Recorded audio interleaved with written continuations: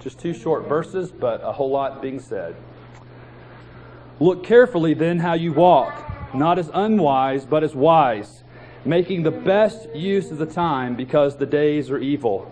The grass withers and the flower fades, but the word of our God endures forever. Amen. Please be seated. Let's pray and ask the Lord to illumine this text to us this morning. Lord, we ask that as we consider this matter, that Christ will preach to His people. We believe that this morning. We believe, Lord, that you never fail to show up. You're here, and you have come, and this is your word. Would you touch our hearts? Would you transform us? Would you make us new? We pray it in Christ's name. Amen. I want us to think about a few things, and I would encourage you to have your Bibles with you, because we're going to look at a few passages this morning. But I want us to begin to think about this. Paul is drawing us to consider now. We've looked at walking in love. We've looked at walking in light. And now he says, walk wisely. Walk in wisdom. And so we want to look this morning and think about, to some degree, wisdom. And what I want you to begin to understand is that Scripture is chock full of this discussion of wisdom, of understanding, of growing in knowledge, which isn't just making your head fat, but actually leads to a life which is good and pleasing to the Lord. So as we consider that this morning, as we look at it, I want you to think about something that John Murray has said about this particular passage. John Murray says this. He says, he, that is Paul, bids them keep a close watch on the principles by which they are regulating their lives. Let me read that again. He bids them keep a close watch on the principles by which they are regulating their lives. So in other words, what Murray is saying to us, and I think this is really more importantly what Paul, and maybe more importantly that, what the Holy Spirit through Paul is saying to us this morning, is we need to think about how we regulate our lives. What is it that is drawing us to regulate our lives? What is the principles by which we are, and maybe what is the principle by which we are regulating our life? How are we living? Are we living well? You don't have to turn there if you don't want to, but if you'd like to, I'm going to read to you from Proverbs chapter 1, the first 7 verses. And I just want you to hear how Solomon, the wisest man that ever lived, what he had to say about wisdom. He said, the Proverbs of Solomon, son of David, king of Israel, to know wisdom and instruction, to understand words of insight, to receive instruction in wise dealing, in righteousness, justice, and equity, to give prudence to the simple, knowledge and discretion to the youth. Let the wise hear and increase in learning, that the one who understands obtain guidance. To understand a proverb and a saying, the words of the wise and their riddles. The fear of the Lord is the beginning of knowledge. Fools despise wisdom and instruction. Now, here's what I want us to look at firstly from this passage. Clearly, we all understand, and we have this in our mind, that clearly Paul here is saying, don't walk as an unwise person, walk as a wise person. And what we want to do then is to say, okay, well, what's the foolish way? What's the way to avoid? How do we understand what that looks like? Because sometimes we have to at least say, okay, that's not wise. That's foolish. We need to be at least to begin to understand that. Well, one of the ways it's easy for us to think about the foolish way, and the one we generally tend to go to most quickly, is this one. God says, don't commit adultery. There are people who love to commit adultery. There are people who love to go out and do all kinds of sexual sin. There are people who love to steal. They love to hate. They live for it. That is what makes them tick. They are in utter rebellion against God. They're irreligious. They don't care. And there's 1,000 reasons why that may be, but at the end of the day, most people do not have a hard time understanding. If you were to go down on the campus, or if you were to go to your job and begin to talk to people and why they make decisions, people who are living rebelliously will tell you they do it because it's fun. They like it. It's what makes them get up in the morning.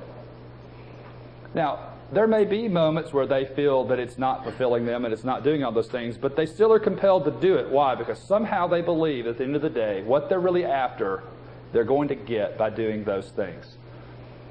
They're living in open rebellion against God's way. Is there anyone that doesn't naturally think, okay, when we talk about the two ways, because Jesus talks about the two ways, the narrow way and the road that's wide, right? And so we get it. We understand there are two ways. The problem is that most of the time Jesus is not talking about those people that I just described. And that's our biggest problem. It's because we think the foolish way is all those people out there who foolishly are living in this open rebellion against God. But that's not ultimately the foolish way that Jesus is speaking to. And I want you to begin to look at this and grab hold of this. Turn with me to Matthew chapter 7.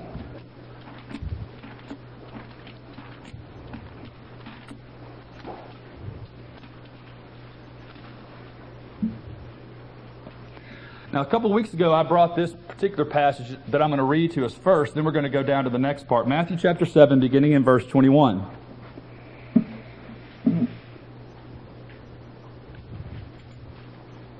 Now, listen to what Jesus says in verses 21 and 23, because we have to get that in order to figure out what he's then saying in verses 24 through 27. Not everyone who says to me, Lord, Lord, will enter the kingdom of heaven, but the one who does the will of my Father who is in heaven. On that day many will say to me, Lord, Lord, did we not prophesy in your name and cast out demons in your name and do mighty works in your name? But see, these aren't people who are trying to go out and do wicked, vile, evil things. These are people who are trying to do good things. These are good people. What does Jesus say to them? And then I will declare to them, I never knew you. Depart from me, you workers of what?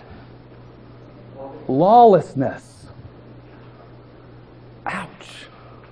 You mean people who prophesied in your name and fed the poor in your name and helped old ladies across the street in your name and got all their marriage badges in your name and depart from me, you workers of lawlessness. Now, if you got that, now let's go down and read the next part. Everyone then who hears these words of mine and does them will be like a wise man who built his house on the rock.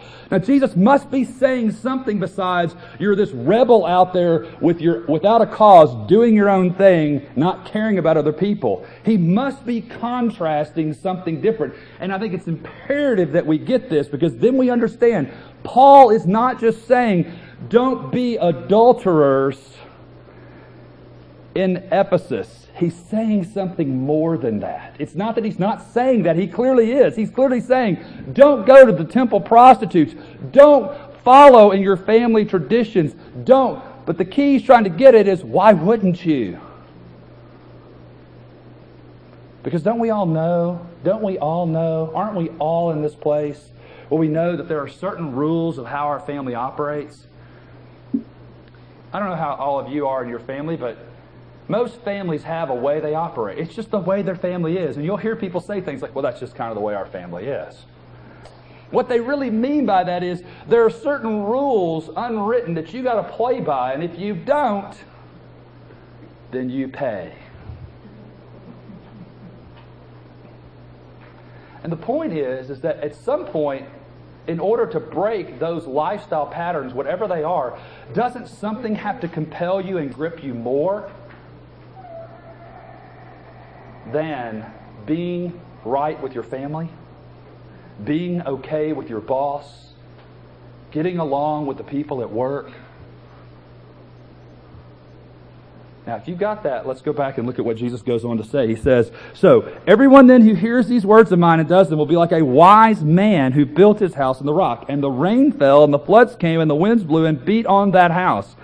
But it did not fall, because it had been founded on the rock. And everyone who hears these words of mine and does not do them will be like a foolish man who built his house on the sand. And the rain fell, and the floods came, and the winds blew and beat against that house, and it fell, and great was the fall of it. What you're supposed to do when you hear that parable there is to go right back upstairs to the other statements. The foolish man is this man who built, not because he did all these wicked things, and so he built this wicked house. He's a man who good worked his life to death And when he got to the end, it did not stand. Do you understand the tragedy of that? See, I'm afraid that oftentimes when we think it's these rebellious people, we go, well, they got what they deserved. See, don't you see it? Don't you see it? Our hearts are so prone to say, well, they got what they deserve, but look at this guy here. I mean, what if some of these evangelicals are right when they say Mother Teresa did not truly believe in the gospel the way she should have, and so she went to hell? I don't have enough guts to condemn Mother Teresa because I'm not God, and I don't know where Mother Teresa's at, and I don't know what Mother Teresa's belief system was. Sometimes people's belief systems are better than their churches. But, all this said, what if, because that's what this passage is saying, you get to the end of your life and you were Mother Teresa, and Jesus looks at you and says, you worker of lawlessness, depart from me, I never knew you. Do you see then how we have to begin to understand what Paul's saying? Don't walk as unwise. Don't be foolish. Don't be people who think and are captivated by, I need to do all these things so I'll be okay. Because if you're doing all these things to be okay, you're not going to be okay. And it gets down to a simple thing of this. Every Christian, no matter who you are, has some of this, what some people call elder brother, what some people call religious. They have that idea in them. We know better. Our doctrine tells us that our salvation is based on what? What we just sang about. Christ alone. But our working theology tells us I need to be doing all these things to stay right, to be okay. Because if I'm not doing them okay, what must be true of me? I must not be saved. I must not be a Christian. And do you understand the perplexity that begins to put you in? It begins to put you in a place where you begin to doubt the very things that Scripture has told you is true. And see, men, I want you to get really real for a few minutes here. Let's just try and pull back the veneer of all our holiness for just a second. And let's talk about who we really are. Any person in this room who has lived as a Christian for very long, if you have not doubted your salvation, I don't know what's wrong with you. I don't know of a faithful Christian who has not at some point said, I just don't know if it's true. My sin is so great. There's so many things going wrong. I must just not be a Christian. That must be the problem. Now, it may be the problem, but the problem is as long as you keep running down that track, you're never going to solve the problem. Because you're walking down the foolish track. The foolish track says, what I do, my performance, the way I operate, how I deal with things, is how I stay in favor. And that's not at all what the gospel says. So, if that's the truth, and we're all wrestling there, and we all wrestle there, every one of us in this room, and see, it doesn't matter where you slice your bread, how you do all the particulars of raising your children, what education form you choose, all those other things. At the end of the day, what unites us in this room, or should anyway, is a reality that every single one of us struggles right here. Lord, I want to be accepted. Lord, I want to have power to keep people from hurting me. Lord, I want to be able to attain and get the things that I feel like are necessary for me to live a good life. And those are the things that captivate us ultimately. And those are the things we live for. And the problem is that those usually aren't things that are being quote-unquote rebellious. They don't look that way. Usually they look really good. I want people to like me, so what am I willing to do? I'm a financier and I want people to borrow money from me so I can make money. So what do I do? You see, we live our whole life off that grid. And what I'm trying to get you to understand is that Paul, and more importantly, Jesus behind Paul is saying that is the foolish way. That is the foolish way. It's not just being irreligious. Of course that's foolish. Everyone knows that. But there's also the foolish way, which looks awful good. Think about this before we move to this next point. 2 men went to the temple. One a publican, one a Pharisee. They both went to the temple to pray. Both of them went to the temple to pray. They weren't being irreligious people. But one showed up and said, I know in my heart of hearts I'm irreligious. And Jesus says that man went home justified. The other man said, Lord, thank you that I'm not like those irreligious people, especially like that publican right over there. And he didn't go home justified. Even though his life looked a whole lot better. And quite frankly, was a whole lot better as far as society was concerned. Because publicans were destroying society. And Pharisees were keeping society good. Trust me, you would much rather live in the Pharisaical side of town than the publican side of town. Trust me. You would have.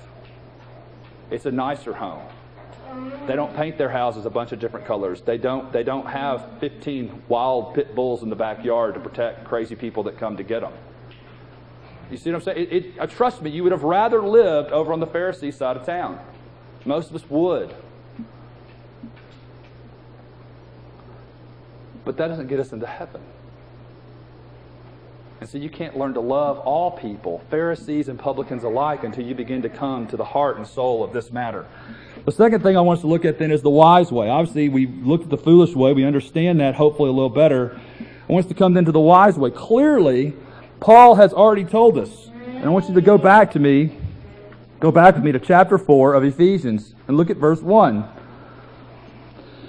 I, therefore, a prisoner for the Lord, urge you to walk in a manner worthy of the calling to which you have been called.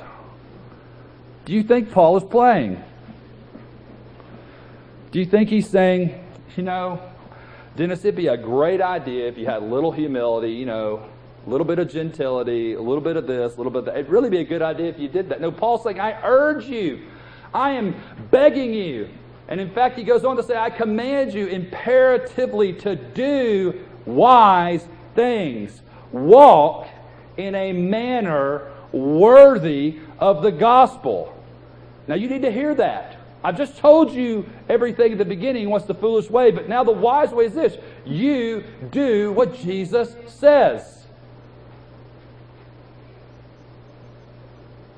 Jesus says, if a man looks on another woman with sin in his heart towards her, he is a sinner. He is worthy of hellfire.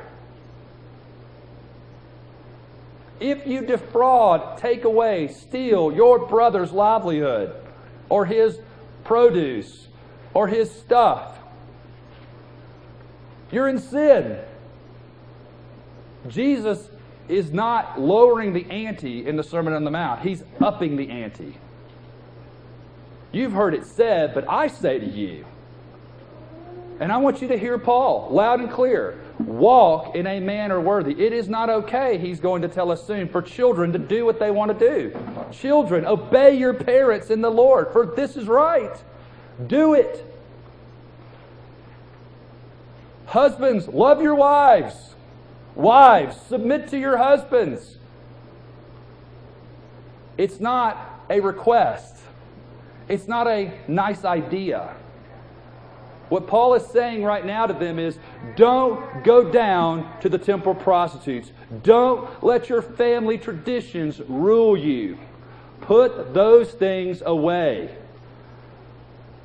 And see, can't you hear in the back of what Paul's saying is, Jesus saying, no person who puts his hand to the plow and then looks back is worthy of the kingdom of heaven.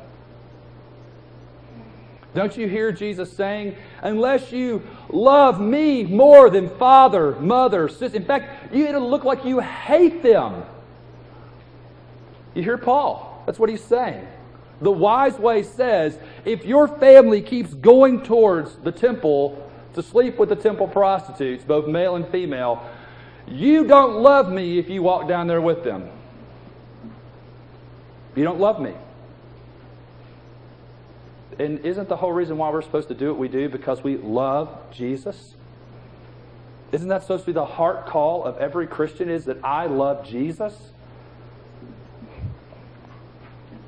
Proverbs 3 says this to us. It says, trust in the Lord with all your heart and do not lean on your own understanding. In all your ways acknowledge Him and He will make your path straight. Proverbs 5 goes on to say, stay away from the adulterous woman because her way tastes like honey, but it ends up as bitter gall. What I want you to see is the imperatives of Scripture flow right into this. Here's the problem. My damnable good works, as John Gerstner says. Here's the solution, right? Be wise. Amen. Let's go to the Lord's Supper. Are you satisfied with that? Is that sufficient? See, do you understand what I'm trying to say to you? If that's all we have to say in the church is, there's these foolish ways, so be wise, we're in deep trouble. Because every single one of us in this room sells out Jesus every day of our lives. Some of us in big ways, some of us in small ways, but we sell Him out. We do set our hands to the plow and we do look back. And we find ourselves not worthy of the kingdom of heaven. You're not.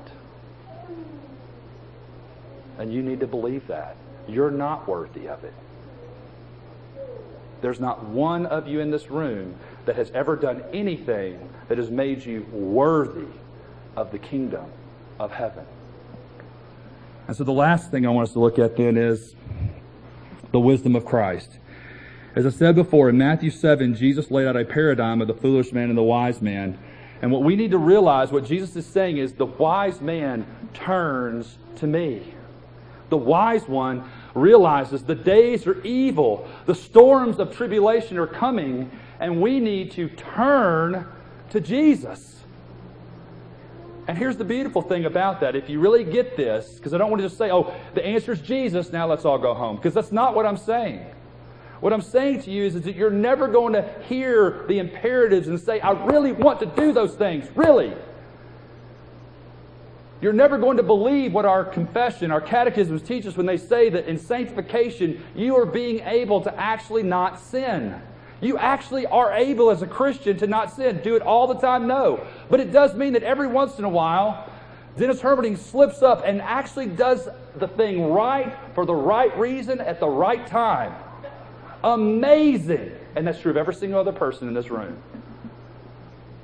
Oh, that it would happen more. And see, shouldn't that be the prayer of every Christian? Lord, make it happen more. And the way it will happen more is that what you start doing is being a person who believes that you're standing on the rock. That your house is built on the rock of your salvation. Here's how that wisdom works out. 1 Corinthians chapter 1, verse 30, Paul says this. And because of Him, that is God the Father, you are in Christ Jesus, who became to us wisdom from God. And here's what that wisdom is. Righteousness and sanctification and redemption. What is my big problem with God? I'm not righteous. I stand in a law court, and all I can hear when my sins are laid out there is, guilty, go to hell. That's all I can hear. So what we're being told is the wisdom of Christ is my righteousness. In other words, Christ comes into the law court and says, no, here's His record. I'll take His, you take mine. You name the sin, whatever your sin is. Are you struggling in sexual sins? Are you a thief? Are you a liar? Are you a cheater? I'm not saying what people see of you. I'm saying when you lay down at night in the dark, you know your secret sins and misdeeds dark. And I want you to understand that when Jesus hung on that cross, it said, all your sins. All your sins. Dennis the hater. Dennis the liar. Dennis the cheater. Dennis the adulterer. Dennis the... He hung on that cross. See, if you begin to get a hold of that, if you begin to put your name in there and say, whatever my sins are, whatever ones I know they are, you begin to get an understanding of the gospel. You begin to get an understanding of what Christ has done. You begin to catch hold of, this is the wise way. And it's not the other two ways we've already talked about. It's not the rebellious way, but it's not the religious way either.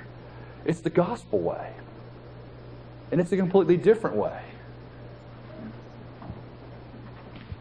See, if you would really begin to understand this, you would understand this, that Jesus became the fool that you are so that you might be the wisdom that He is.